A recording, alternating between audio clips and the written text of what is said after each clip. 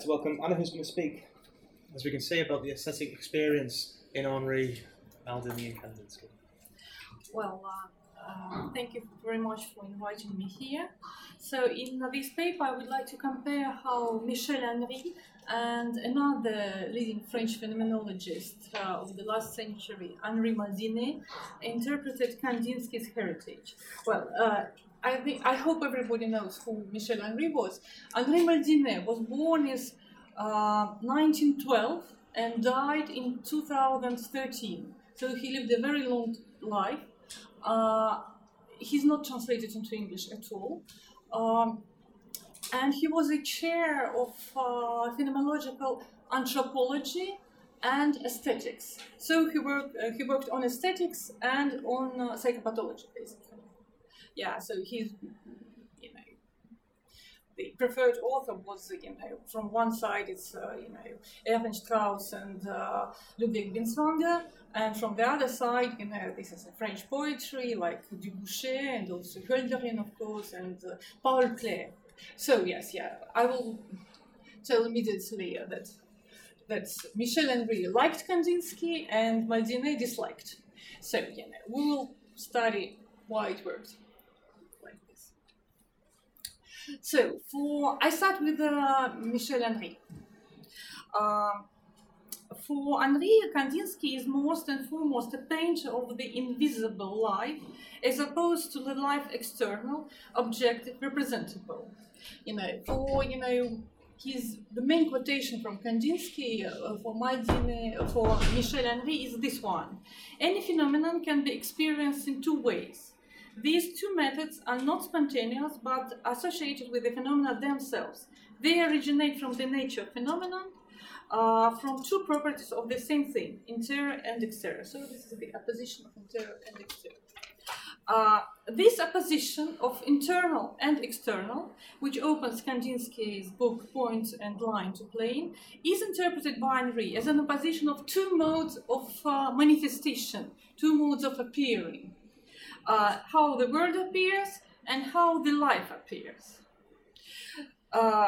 Basically, the objects appears to me not the same way as I am aware of myself, of my own life. So Henry seeks to overcome the dualism of sensuous and intelligible, of the aesthetic, or, to employ Husserlian terminology, hyletic, and the noetic, that is animated by the acts of consciousness. An attempt to reduce the richness of the sensuous perception with its multi-layered affective fullness to the bare sensuous data, as it was made in Ideas 1, for example, to the soulless matter, which has to be animated by the intentionality of consciousness, is seen by Michel Henry as, unjustifiable simplification, a kind of philosophical naivety. It means for him that intentionality is not the general structure of the consciousness, and it is not the basic structure of the subject. Below, in the basis of the intentional experience, as experience of this certain objectiveness, Gegenständlichkeit, there is a most, the most basic layer of inner life. So everything of importance takes place deeper, on non-intentional or pre-intentional level. So, as well as pain, my pain, my joy, my anger are given to me from inside. In my invisible inner life, my awareness of myself and my emotions are deeper than my experience of the world as the world of objects. One could say with the Paul Klee that the goal of art is not to reproduce the visible, it's not mimetic, which Kandinsky calls external, but rather to make the internal, the invisible, which belongs to not to the world, but to the absolute subjectivity. So we are not reproducing the visible, we are making visible invisible. This is, kind of a problem, yes, So what kind of access we have to the invisible? We can paint it, as the Impressionists did it, or we can make it in a totally different way. This is the basic thesis of Henry. So, the goal is not to transform the internal into the external, the invisible into the visible. The invisible must stay invisible, and the access to it is granted to us by Kandinsky's pictures in not a vision in a strict sense, but something rather different. In other words, the teleology of art is kind of similar to the teleology of intentionality, that its goal is to make us see, but here we're talking about two different types of vision as an access to the phenomenon. The vision in the sense of intentionality is a vision of something concrete, is a vision of objects, but not so much vision, but perhaps recognition, as Shklovsky or some other Russian theoretics of art could say. Such vision is based on perception, and that sort of grasping of sense of a thing, of its essence, of its character of an object. However, what Kandinsky does is, we see, it's called беспредметное, which means without the object, objectless.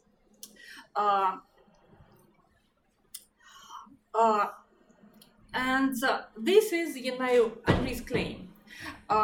When I see a woman or mannequin, I can see a woman and take it for a mannequin, take it for a woman or elsewhere, and can then change my opinion. But when I see, I always see something definite.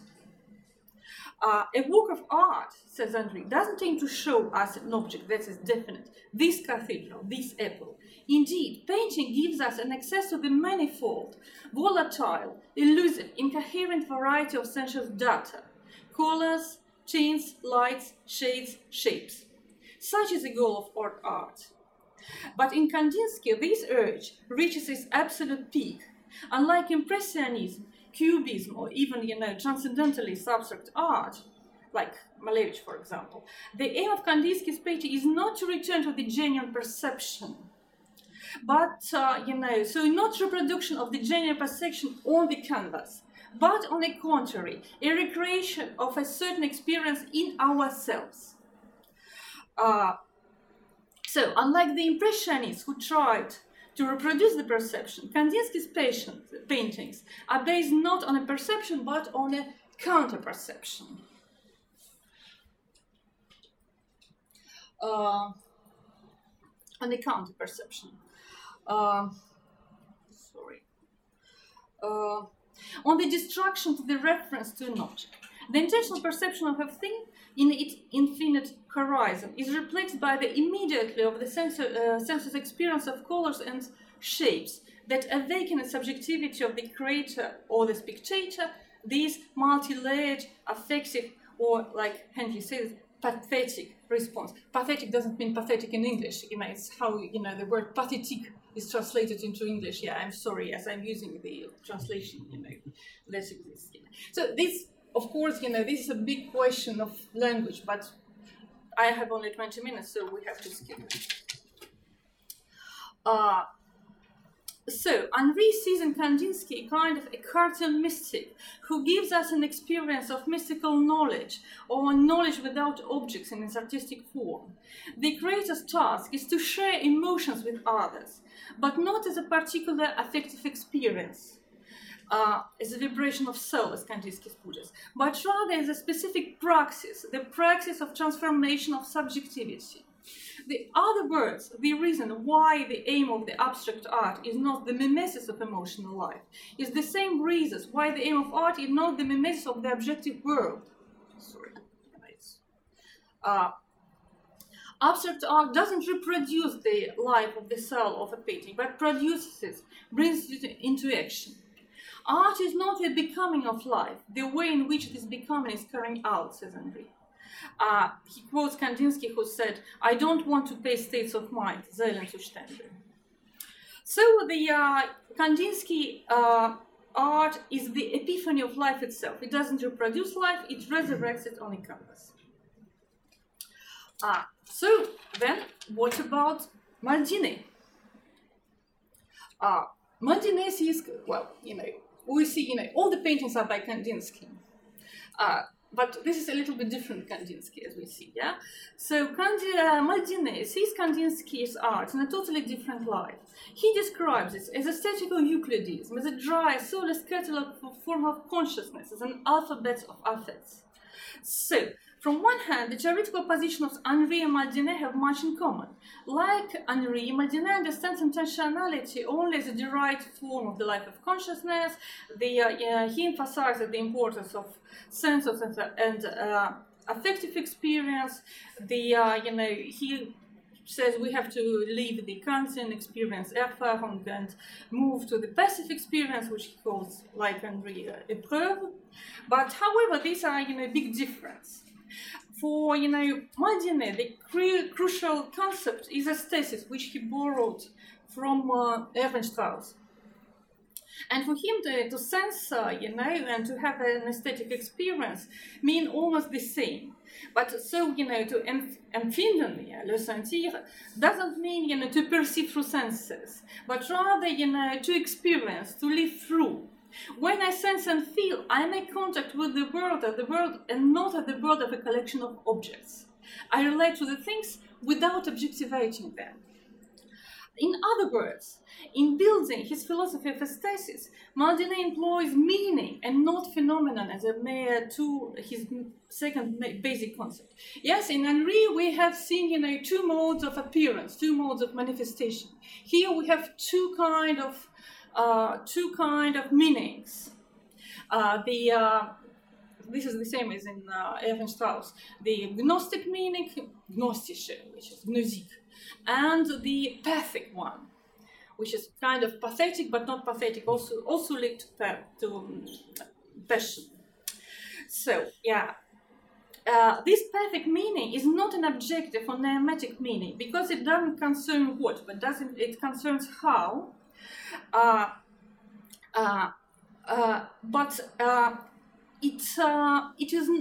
It relates to the normal meaning, like Strauss says, the scream relates to the speech. So it is not a definite meaning. The reference here is made not to a determined object, but to the world at the moment of the becoming a known and incomprehensible world. Or as Maldinet puts it, a world that has not yet crystallized in object. So yes, we see that for Henri, the ideal painting is the painting without object. For Maldinet, the ideal painting, for example, that of Cézanne or Klee, this is the painting that represents a world not yet crystallized in object. This is the difference.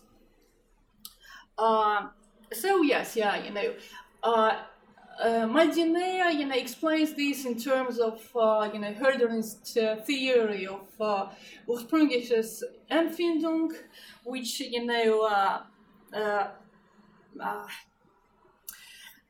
a poetical attitude, the word appears as for the first time, new, unexplored, not yet grasped, and not yet well defined. And he translates this ursprüngliche Empfindung by Husserlian term Protimpression, which is of course not ursprüngliche Empfindung, but rather Urimpression. So, but Maldinet, who speaks perfect German, however he makes this. So because, in the sensing, understood as well as on a sensual and emotional, ontologically understood level, we're genuinely in a communication with the world in its intuitive form, in this instato nascente.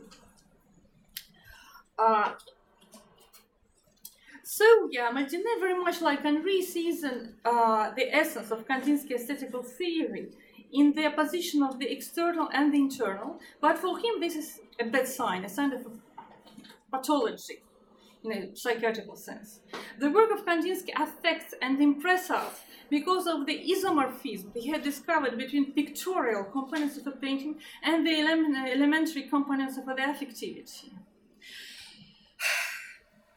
Maldinet reads being in the world as being to the world, so when Kandinsky turns away from the external in order to embrace the internal, here, claims Maldinet, Kandinsky renounces the world and no longer cares for it.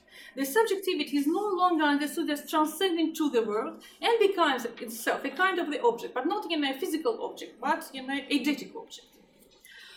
So this is a kind of attempt to translate the pathic into the language of eidetic intuition, and the language of Wissenschaft. So the ideal object in Kandinsky pictures, they lack rhythm. There are no gaps, there are no hiatus, and if there is a tension, of course, there's a big, everybody feels tensions when he looks, on this. This tension is purely spatial, not temporal tension. This is, Maldine's point.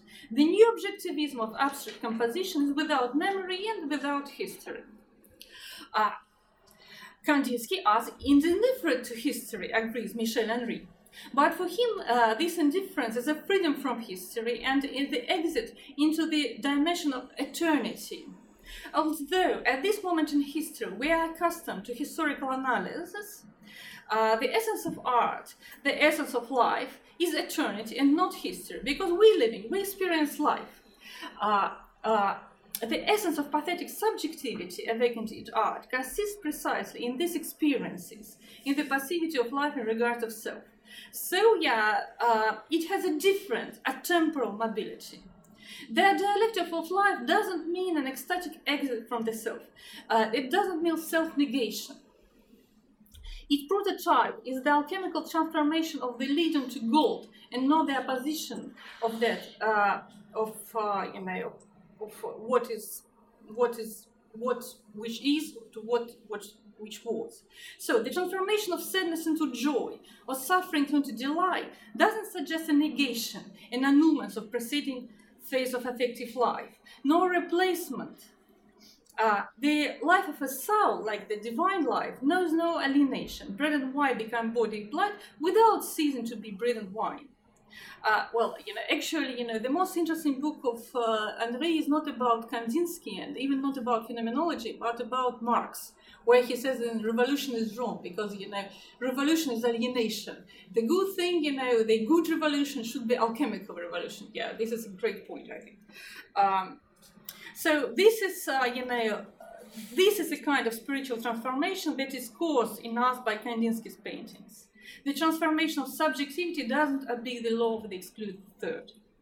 Well, Maldine's approach to the transformation of the subject is completely different. For him, it's a rupture. It's a dramatic rearrangement of the structures of meaning. A little bit like, Jan Patishko, idea that the meaning is something that can be lost. That without this, there's no problematicity of meaning, and without this, there's no sense of life and no history of it. So the transformation of the subject is always a catastrophe, a revolution, an event that then can be appropriated only because of the life of the subject has certain gaps. One could say that the subject has lived through a radical transformation only if his or her way of being in the world has changed. So the possible source of such a shake-up is sensing, which is a pathic moment. As Aeschylus said, that suffering teaches us, because pathos is full of meaning, explains Maldini. So, yes, this is how I touch the inner instability of being, which is a true reality. With the work of art, which is a rhythmically organized form of aesthesis, confronts the subject with the unforeseeable, gaps, lacunas, discontinuities. And this is exactly this experience of failed expectations, breakdown, reconstruction of the structures of meaning that Maldini misses in the work of Kandinsky. These pictures are too harmonious. They are too clear. The sovereign design of the artist is too obvious in them.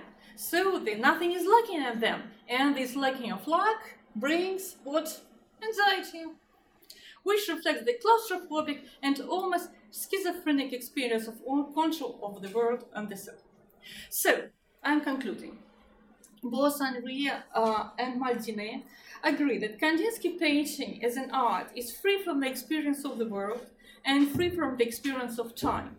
The unsettling impact of his works is due to the radical outer affection that doesn't imply communication with the world. They who live his work properly, this is Kandinsky's expression. I'm looking for people who will be lived by the spectators properly. So those who live through his works properly undergo a specific atemporal and unhistorical transformation.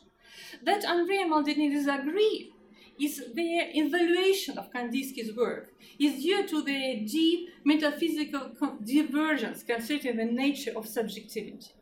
But then, already, yes, I have to finish, and I say, what does it mean? We have two descriptions of experience made by two great phenomenologists, and however they disagree. But it looks that they don't disagree on the level of experience, of the level of description. They disagree on the level of the language they use for this description, not the language in the sense of, French, they both French, but on the level of conceptual language. And while Henri uses the conceptual language more or less of the Eckhartian mystics, Maldini, which is much closer, to Strauss, Binswanger, yes, and also Paul Klee and all this tradition which goes back to Jakob Böhme, he uses a different type of conceptual language, and this is why it looks they disagree. However, I think that Eugen Fink was right, and there is no transparent language is phenomenology. Every time we are making a phenomenological description, we always distort reality. We always, overdetermine it. And that's why, all our description has to be corrected by the other phenomenologists, by the whole community of phenomenologists. That's why we need, intersubjective community, not only of all people, but especially of phenomenologists. Thank you. Thank you.